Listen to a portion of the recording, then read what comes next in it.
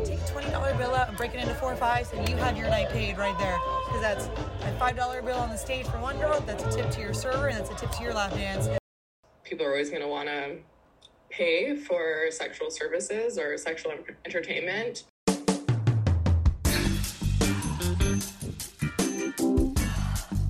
Shut up and sit down. Hello, and welcome to another episode of the Microlink podcast. I'm your host, Youssef Habib, and today we're going to be talking about the Vancouver sex industry, namely, what's life been like for strippers in this city.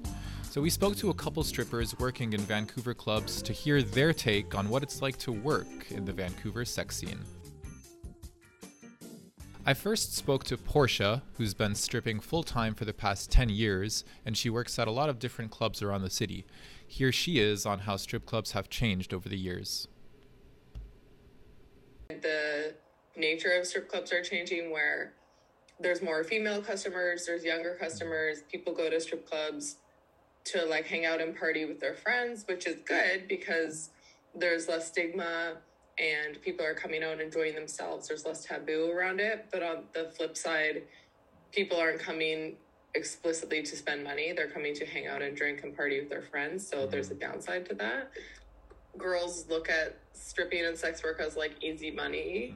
And because it is more normalized now through media, they're like, oh yeah, like that looks so much fun. Like I could do that. And it is really fun. And sometimes it is easy, but it is also a really hard industry, and that is never shown. Next, let's hear from Demi, who began stripping in Alberta, but then moved to Vancouver after the pandemic started. We did the interview at the strip club, so apologies in advance for the loud music. Here she is. I started as a go-go dancer. I started dancing in Alberta. Okay. And Alberta is very different from BC stripping-wise. Every province has their own laws for exotic dancing. So in Alberta, there's absolutely no contact. I'm not even allowed to sit on someone's lap. They're not allowed to touch me. I basically hover over people during lap dances. I have to get an exotic dancer's license from the city hall in Alberta, or depending on the city that you're in, to even be allowed to take my underwear off on stage. And so for the first few months, I was just a go-go dancer, which I just danced on like a little side pole at a VIP section. Fell in love with it, started stripping. But 3 months after I got my license, COVID hit, locked everything down for 3-4 months. So that's when I actually started at OnlyFans. I became an online sex worker.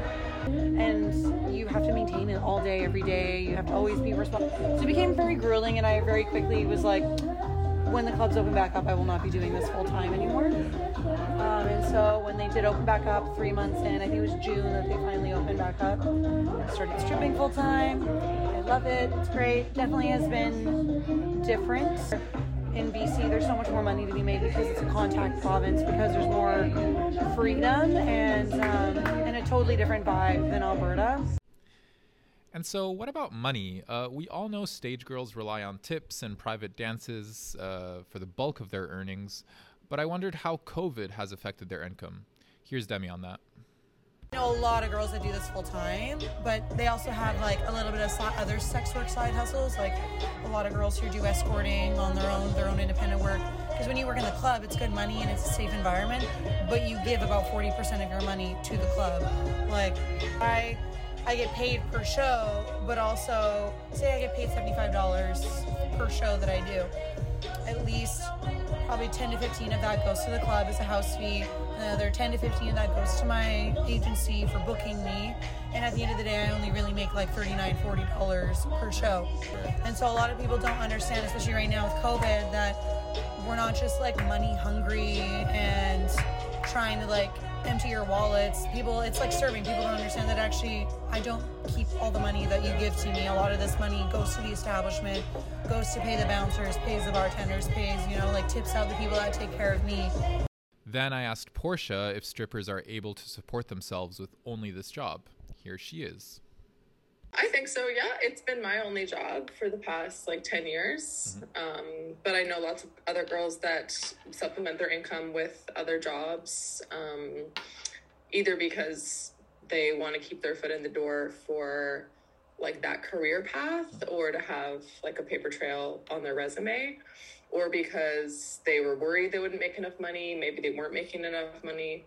It's so individual that like you can go in on a night and have a really shitty night and make like next to no money, and your best friend can like pay her rent for the next 3 months. Like, so, and a lot of people don't like that uncertainty. Like, and definitely when I first got into it, I kept my job for the first year, I think, because that uncertainty, it's like, okay, well, yes, I can make money, but then sometimes I don't. So I don't know if I'm ready to like take that risk. So, but I think, yeah, you can definitely have a year sole income. What about COVID? How has the pandemic affected sex workers? I know a lot of girls that quit entirely. Either they already had a second job that they transitioned to full time, or they were in school, which they just finished and then went into that new career path, or chose a new career path entirely. Some girls went into online work. Some started doing private parties. Some had to start doing full service. It just depends. Some just left the city. Others were able to stay in the city and live off of CERB. Yeah, I think it was just a really individual decision based on like savings, income, interest, and other like career options as well. But when I'm booked here through my agency, I'm here for 7 straight days, 13-hour days every day. I do about between 40 to 44 shows in a week. So that's during COVID. The bulk of your work is during COVID. Yeah, and it's been like, because I'm fortunate that because I'm a stage girl, I get booked at clubs. So I get paid to be on stage and paid to be there. Where if you're not a stage girl, like the girls that just walk around and sell VIP lap dances, they're independent contractors and they're just here and they have to pay to be here. They pay a floor fee to get to work here and sell lap dances. And definitely VIP life has been a little bit more challenging because there's now an influx of new girls coming to stripping now that the clubs are opening back up in the industry. And I think a lot of those girls are from OnlyFans, are escorts but have never worked in a strip club. But now that there's another stream of income available to sex workers in the city, it's like you should have seen this club in like just this last June when they reopened back up. They'd have like 30 VIP girls and then 5 stage girls, and half of these VIP girls have never worked a day in a strip club in their life, but they ought to make that money, you know, and COVID times are hard, So March 2020, when the first lockdown started, the BC Centre for Disease Control and the Ministry of Health released a COVID guide for sex workers. But apart from that, some strippers aren't too happy with the response from the government. Part of the problem with like reopening and getting shut down and trying to figure out what was applying to us is because sometimes we're considered live entertainment venues. Other times we're considered a nightclub or a pub. Like it just like there is no kind of clear definition. And that's not like the strip club's fault. That's not zoning, but like that would be like a municipality kind of the ruling, and it's never really clear. Right. So yeah, like the reason why there's a few clubs open now is because if you serve food, then you're not a nightclub. So any bar that serves food was allowed to stay open. I personally feel that the like CERB and the CRB payments were enough to help us. Like I can only speak for myself and like what my bill payments are, but I also had good savings that I definitely had to rely on, especially in the beginning. But yeah, I think initially it was good. The most recent closures, or I guess my biggest criticism is the like not giving anyone any notice. Like when they shut down all the New Year's Eve parties, or when they shut down, there was another holiday where something happened, and all of these not just bars, but restaurants had like pre-ordered food, thinking, I think it was like Thanksgiving or something. So lots of the decisions came really last minute and without any consultation of thinking these businesses have already been really hit.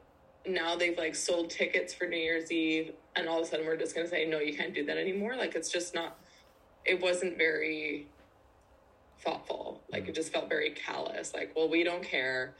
You can't just like make these snap decisions. Like, in November, you should have been thinking about New Year's Eve. Like, there's no reason why that decision shouldn't have been on the table, and you know, giving people a heads up rather than just shutting things down and leaving a lot of, like, then leaving the owners on the hook too, right? Who have had to pay rent. Like, a lot of businesses and bars that shut down, they're still paying rent the whole time. There's still a huge stigma surrounding this line of work. Here's Portia talking about the way the media sometimes negatively portrays the sex scene. So when we opened up again in June, like the first time we opened up after the initial lockdown, there was a person that went to Brandy's, who then tested positive, and the way that the media covered it was just so,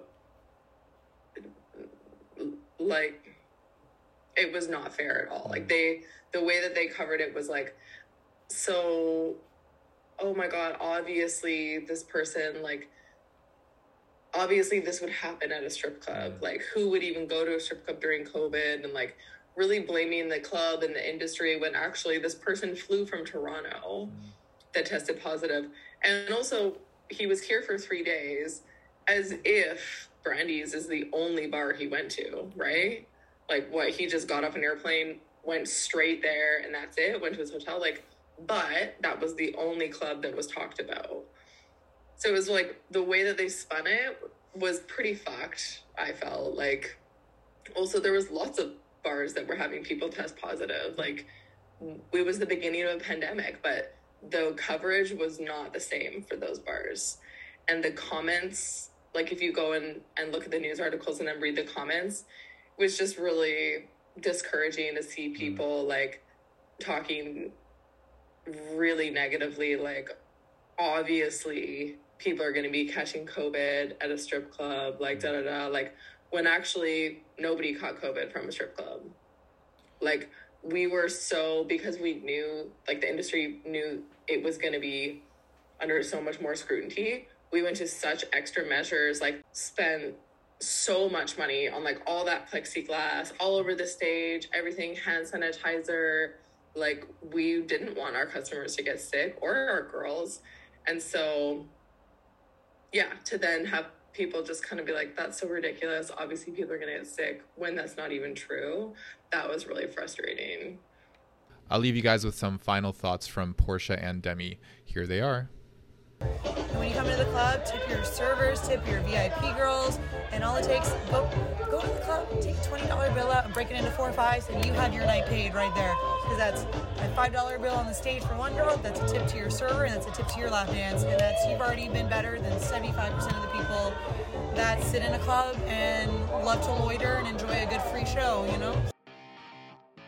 I do consider stripping to be like amazing creative performance and art, especially, and we're lucky enough that we're in the industry where that has been able to thrive. And sex workers are pretty resilient. We can find work anywhere, and people are always going to want to pay for sexual services or sexual entertainment. All right, guys, that's all the time we've got for today. I'd like to thank my guests, Portia and Demi, for taking the time to talk to us, and thank you so much for tuning in. I'm Youssef Habib. Join us next time on Microlink. Bye.